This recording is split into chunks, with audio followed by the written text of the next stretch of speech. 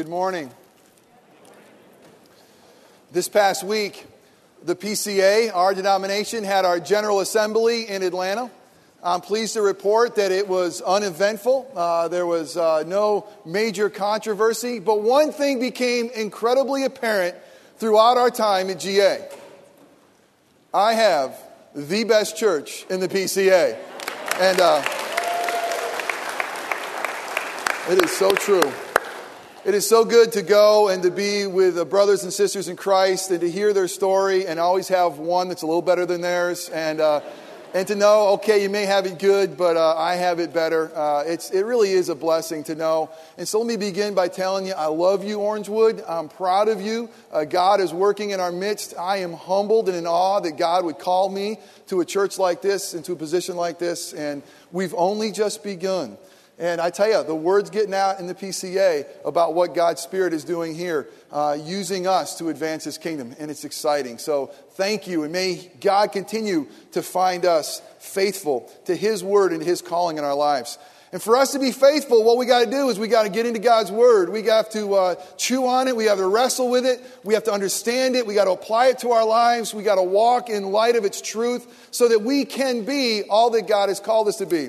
So as we continue our journey together, turn with me to 1 Peter. Today we're in chapter 2. We're going to be looking at 1 Peter 2, verses 21 through 25. And we're going to be called and challenged to follow Christ's example. I mean, we are called Christians. We are to be following our Savior, Jesus. And 1 Peter is going to give us an incredible calling, an incredible challenge just to do that.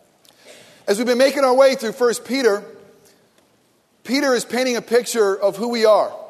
And he's painting a picture of who we are in Christ. And if you've been around and you've been listening, the picture is incredibly vivid. The picture is incredibly beautiful because we know the truth about who we are. We know ourselves. And yet God, in His mercy through the work of His Son, is going to call us His people.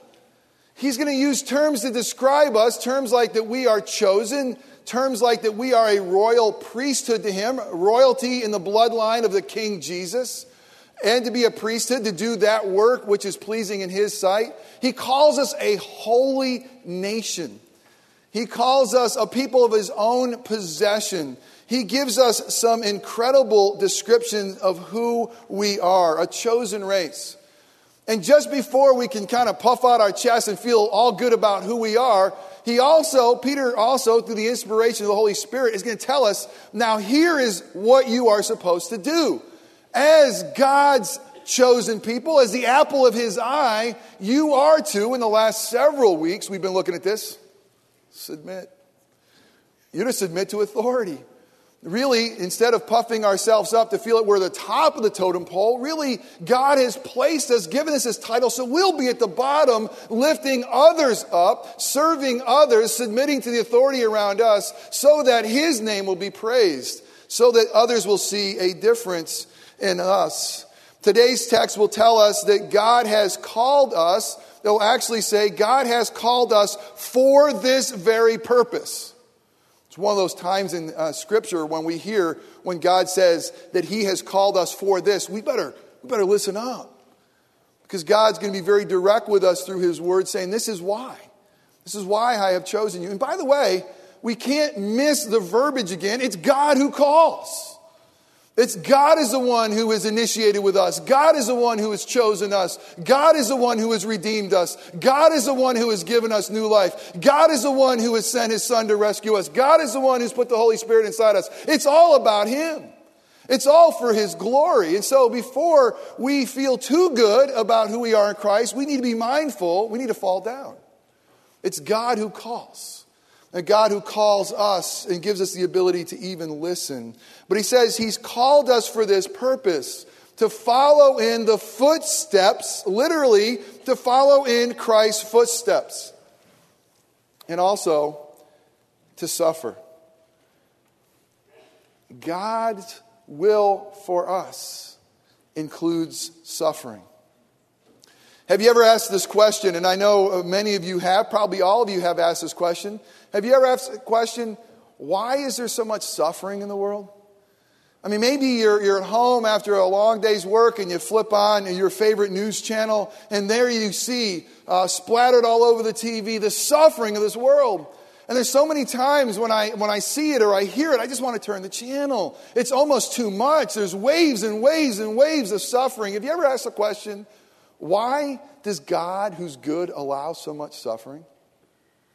What about in the church? I mean, have you ever wrestled with that, saying, okay, well, there's suffering in the world, it's a fallen world, but why does God allow so much suffering in the church? I mean, we're His bride, we're His people. Why are we still wrestling with cancer? Why are there widows in our midst? Why have some of us lost our children? Why is there so much suffering in the church? Have you asked that question?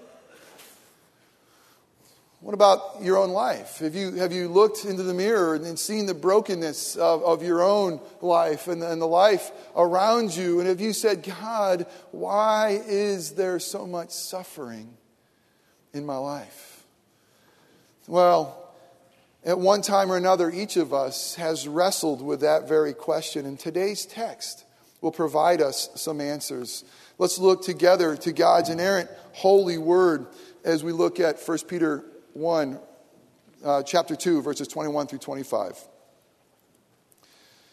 For you have been called for this purpose, since Christ also suffered for you, leaving you an example for you to follow in His footsteps or in His steps. Christ, who committed no sin, nor was any deceit found in His mouth. And while being reviled, He did not revile in return. While suffering, He uttered no threats, but kept entrusting Himself to Him who judges righteously. And He Himself, Jesus, bore our sins in His body on the cross. And here Peter is quoting Psalm 53. That we might die to sin and live to righteousness. For by His wounds you were healed. For you were continually straying like sheep, but now you have returned to the shepherd and guardian of your souls. Let us pray.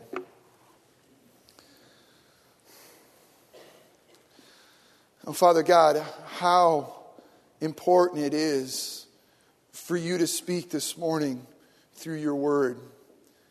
Because you have just told us that you have called us to yourself to imitate our Savior, your Son Jesus. And by following in His footsteps that we are going to suffer.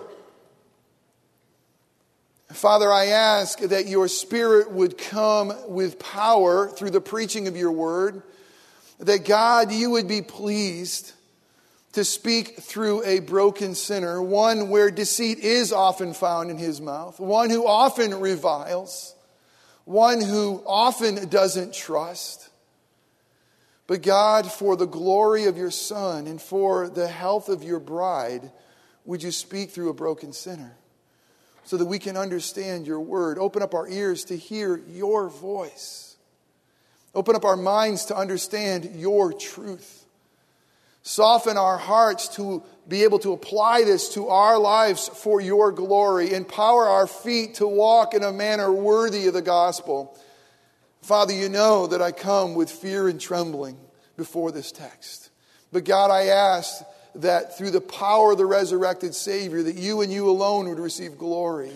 And we would receive great enlightenment and challenge and joy. And it's in Christ's name we pray. Amen. We're going to begin this morning by looking at the big picture, the big story. Then we're going to look into Peter's story. And then we're going to look into our own story. Because in this text, believe it or not, wrapped in these 4 little verses in 1 Peter 2, really is the story of redemption. It's God's bigger story. Typically, I'm the kind of guy who reads several books at one time. Occasionally I finish one. But what I usually do is I'll start a book. I'll get a few chapters in. I'll put it down. Another book will arrive. I'll start that. I'll put it down in another location. And usually I have 3 or 4 spots where I'll have a book laying around my house. And when I'm in that spot, I'll pick it up and start reading and continuing the story. But when you start reading in the middle of a story, sometimes you forget. Sometimes you forget what you have just read, especially when you are reading other books. And oftentimes I find myself flipping back to the pages that I've read or the pages I haven't colored in yet. So that wasn't very funny, was it? I start flipping back through the pages to remember, what's the point here? What's the big story? What is happening? Well, this morning, I'd kind of like for us to go back and ask again the question, what's the big story here? What is God doing in our midst? What has God done? And I want to take us briefly, very back to the beginning. Because when it comes to suffering, and this is very important for us, the bride of Christ, to understand this. Because we are going to suffer, and we are suffering right now. And the world out there wants to have answers from us. And they want to know why they're hurting too. And they look to us and they say, well, is there any difference? You're hurting and we're hurting. How can you hurt with hope? How can you hurt with peace? And we have to have an answer for them. It says that right in Peter. We're going to get to that in a few weeks. But it goes back all the way to the beginning. You see, God has created us. This really, really good news this morning. God has created us for himself. God has created all things out of nothing. But he created us most special in all of his creation. Most special not because of us, but because of him. We are most special in the creation because he has given us unbelievably his image. We reflect who he is. We tell his story most clearly. He has set a unique, precious love upon us. Not only has he created us for him, he's created us to walk with him. He's created us for relationship. There's some really good news. Your life's beyond you. God has created you for something more than just your surroundings, more than just your life. Haven't you ever asked that question? Is there more than this? Yes. God has created you for a relationship with him. Not only that, he's created us, he placed us, he created man and woman, reflecting who he is, perfect, holy, without sin, wired for God. But God said, if you're going to sin, if you're going to do that which I commanded you not to do, or fail to do that which I commanded you to do, you will certainly die. You will certainly suffer. Our relationship will be severed. It happened. Unbelievably, although man and woman were made in God's image, although we were bent toward holiness, although we were created with no sin, although we knew no sin, weren't in the habit of sinning, we did. Our very first parents sinned. Adam and Eve rebelled against God. God drove them out of his presence, drove them out of the garden, but he didn't forget them. He didn't forget them, and he says, I promise to bring you a Messiah. Do you know when the first time you're going to see the promise of the Messiah in the Bible is? It's way back in Genesis. Genesis 3:15, after the fall, God is making a promise to his people. He says, listen, I'm going to have one born of the woman's seed, that's born of Mary's seed, one without sin, one which is holy, one that will defeat Satan. And it says right in Genesis 3:15 that Satan is going to strike his heel. We look at the cross, we realize that Jesus had to suffer, but the Messiah is going to crush his head. You see, unbelievably, God knew that sin would cause suffering and pain and ultimately death. And God also knew that that death was nothing that we could solve on our own. But unbelievably, God would provide one that would still find a way home, his own son, Jesus. And unbelievably, right for this, it was through Jesus' suffering that we would be healed. It was the prophet Isaiah who talked about a suffering servant.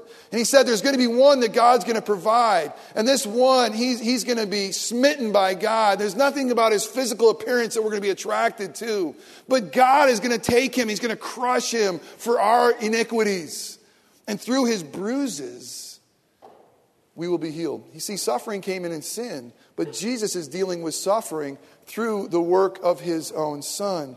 And Peter is getting this. Peter's realizing, yes, Jesus is the Messiah. He was the one who had to come and to suffer and didn't suffer in vain so that we can go home. You see, because of what Jesus has done, we see the big picture. God created us holy in his image. We sinned and we fell apart, fell out of his presence and fell out of his favor. But Jesus came and was broken and suffered so that we could be healed. Then there's Peter's story. Peter's story is important to us because he has been there. Don't you love those Holiday Inn Express commercials? I mean, those are phenomenal commercials. And there's one that seems to be airing regularly right now. And it's that one where that clown is on top. I mean, the guy's about ready to get unleashed out into the rodeo, you know. And he's sitting there and he's talking to this bewildered-looking cowboy who's about to go for the ride of his life. And, you know, you never want to have a scared cowboy, do you? But anyway, this cowboy looks scared. And here you have this clown. And this clown's saying, now listen here. This bull, I can't remember his name. Maybe I remember the name. I don't either. This bull has an extra deltoid muscle. Therefore, his bucking power is exponentially greater than anyone else. Now you hold on tight and you lean back and enjoy the ride. And the cowboy looked. He said, oh, man, you rodeo clowns are awesome. Rodeo clown? I'm here with a birthday party, you know, and his bow tie starts spinning around and the other kids are all waving. And he's basically saying, but I did stay at a Holiday Inn Express last night, as if that's supposed to give him peace and comfort for the ride about to come. Listen, we want to know what kind of clown's giving us advice, don't we? Are you guys laughing at me? You want to know what kind of clown is giving you advice, but you don't want somebody who just pretends. I mean, you want somebody who's been there. And you see, this is Peter. And Peter's been there. This is really cool. Look back at this passage and think about Peter. He's going to start off by saying this. He says that God has called you for this purpose, that we should suffer in following his footsteps. And he goes on to describe the fact that Jesus, while suffering, while being accused, there was no sin in his life. There was no deceit in his mouth.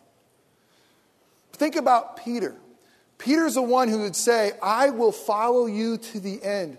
How did Peter's story start? I mean, you look at the beginning of the Gospels in Matthew, you get right to Matthew 4. Guess who the first disciple was called? It's Peter. And what was the call that Peter heard? Follow me. And what did Peter do? He left everything he owned. As a matter of fact, Luke will tell us that when he finally left to follow him, he had the biggest catch he ever had. He had worldly success. He had fame as a fisherman. And yet he left everything to follow Jesus. When Scripture says, and when Peter says through the inspiration of the Holy Spirit, follow me, follow Jesus, Peter did it. You think about Peter's life a little bit further. He says, when I was reviled, I didn't revile in return. What did Peter do? Peter denied. Peter had curses in his mouth. Peter sinned.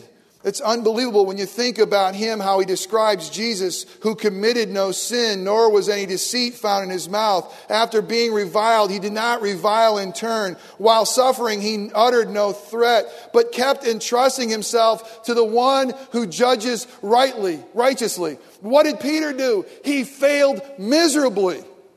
That's his story. When he was asked, do you know this Messiah? Certainly you were with him. Deceit was in his mouth. I don't know who he is.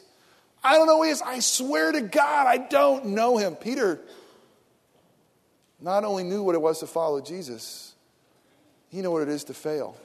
Isn't that encouraging, Christian? Just think about that.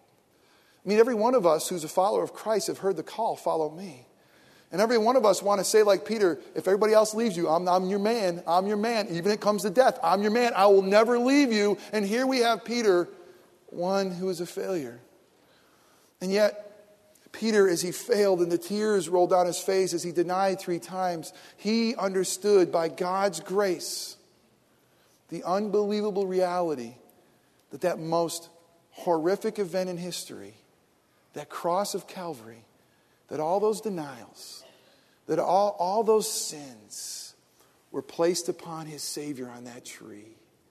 And Peter knew the reality that through those wounds, he was healed. At the very end of the Gospels, John 21, we find Peter being restored by Jesus. It's a beautiful picture. And Jesus is asking Peter three times, do you love me? Do you love me more than these? Do you really love me? And Peter's saying, Jesus, you know the truth. You know I'm a broken sinner. You know that I've broken my word. You know that I'm a denier, but you also know that I love you. Jesus kept on saying to him, will you take care of the sheep? Will you tend to the sheep? Will you feed my lambs? What is Peter saying at the end of this little pericope, at the end of this little verse, chapter 24? What's he saying? Return to the shepherd, the guardian of your souls. Is this not the entire picture of Peter's story right here in these 4 verses? He knew that he was like one who went astray. Listen, it says in 25, for you continually were straying like sheep. Don't you love the reality that he knew what it was to stray like a sheep?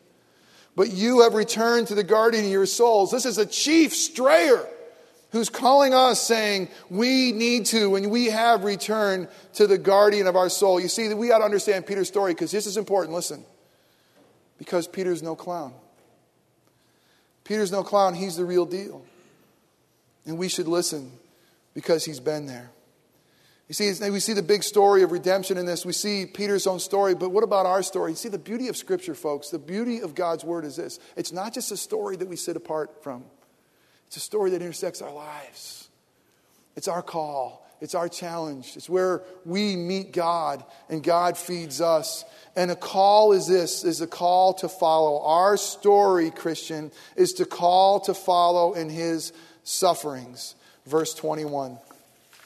Look again. For you have been called for this very purpose, since Christ also suffered for you, leaving you an example for you to follow in his footsteps, in his steps. How many of you can admit it in public, it's okay, it might be therapy for you today. How many of you own the poem Footprints? It's okay, raise your hand up. I see a couple of you guys embarrassed, a couple of you were like this, you know. It's a good poem, I mean, it really is. I mean, at one time in our lives, probably every Christian on their journey home has read Footprints and has wiped a tear and felt good about the story. For the 3 of you who have never heard this story, let me read Footprints in the Sand to you. One night, I dreamed I was walking along the beach with the Lord. Many scenes from my life flashed across the sky. In each scene, I noticed footprints in the sand. Sometimes there were 2 sets of footprints. Other times there were 1 set of footprints. This bothered me because I noticed that during the low periods of my life, when I was suffering from anguish, sorrow, or defeat, I could only see 1 set of footprints. So I said to the Lord, you promised me, Lord, that if I followed you, you would walk with me always. But I've noticed that during the most trying periods of my life, there have only been 1 set of footprints in the sand. Why, when I needed you most, you have not been there for me? The Lord replied, the times when you see only 1 set of footprints in the sand, it is when I carried you.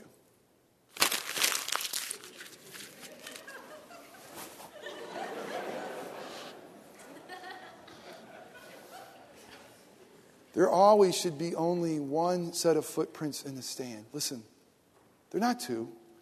We're not our own. And God hasn't come along us so he can merely follow us through a nice little stroll along the beach. And we can have his footprints and our footprints as we sing happily together. Now, that's a picture that we all probably long for. We all would kind of enjoy. But that's not reality, nor is that Scripture.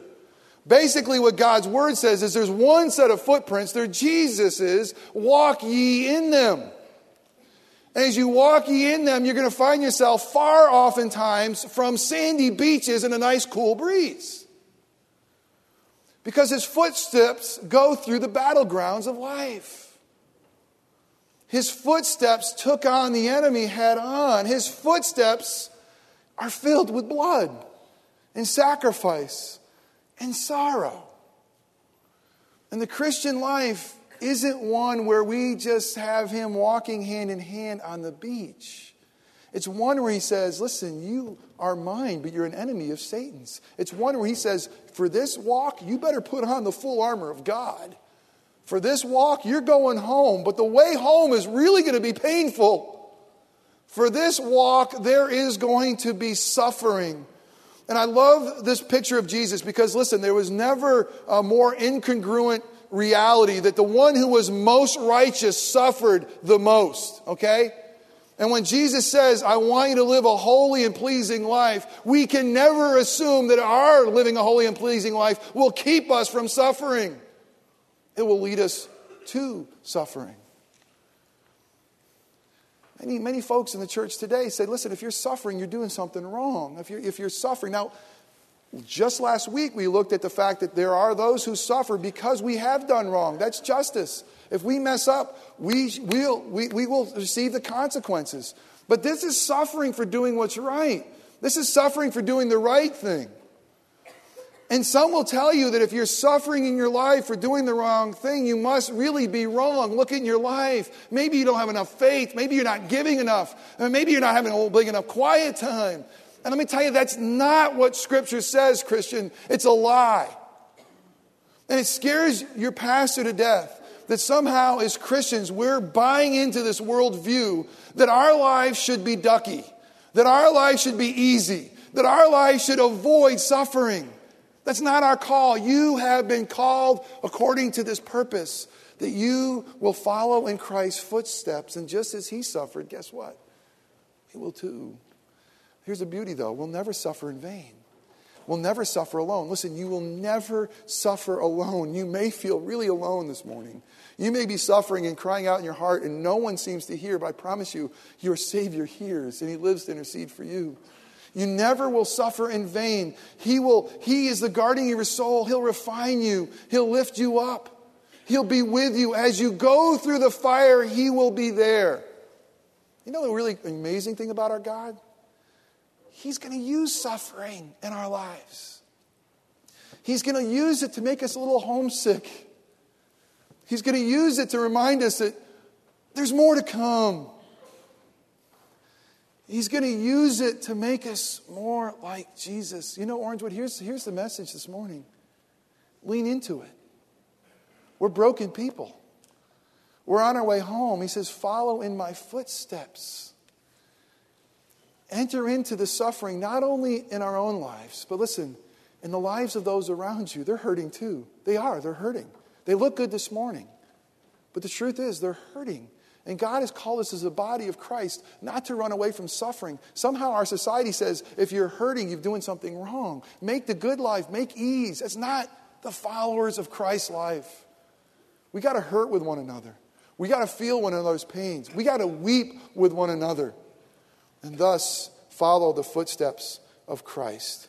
You see, there's a call to suffer. But we're not suffering in vain. There's also a call to faith. He tells us how we're to suffer. We're to suffer with our mouths closed and crying out to God. We're to suffer without sin. We're to suffer without lashing back. If you and I are suffering, you know what the first thing we want to do? Stop it.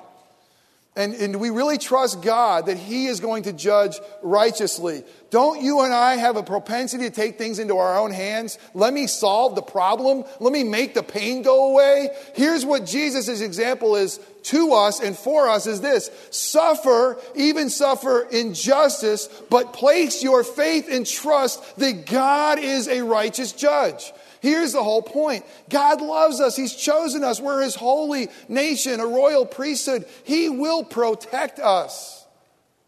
Do we trust him? Do we really have faith that God will see us through? Do we really have faith that his footsteps that lead us into some pretty scary places, that he'll get us home?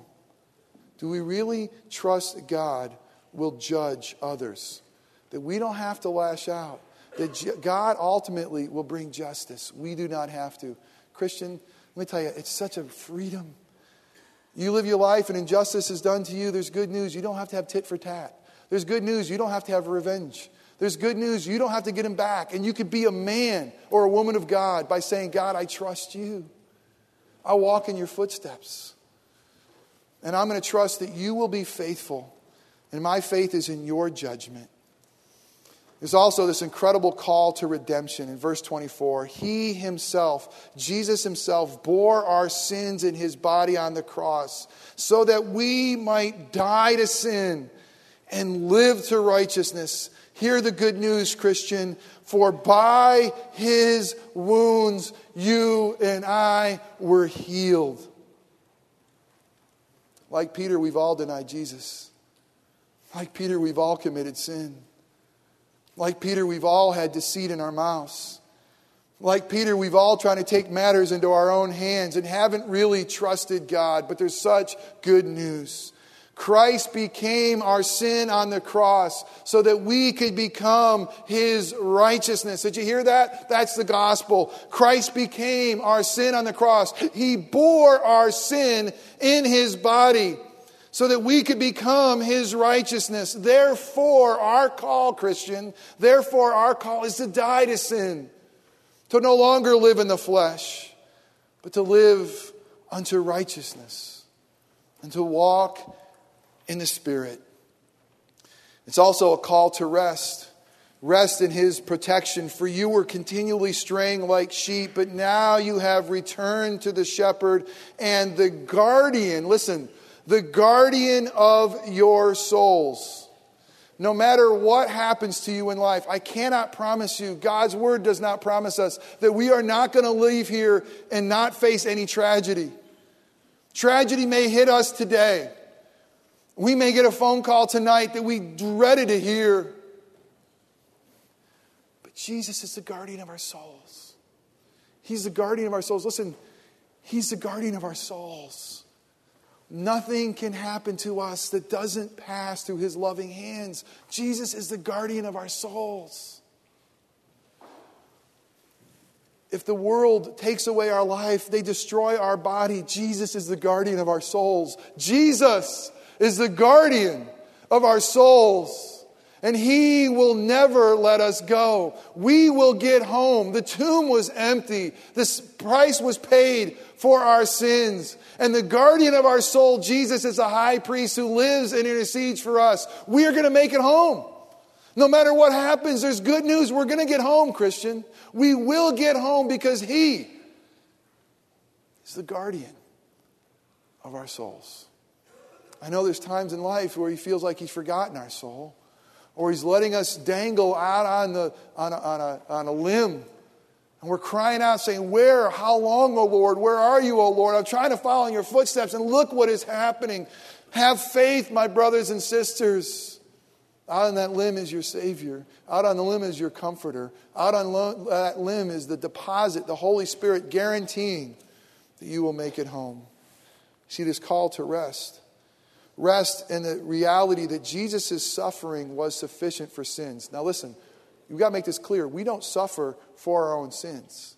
Let me phrase that. We do suffer because we're sinners. But our suffering hasn't set us free.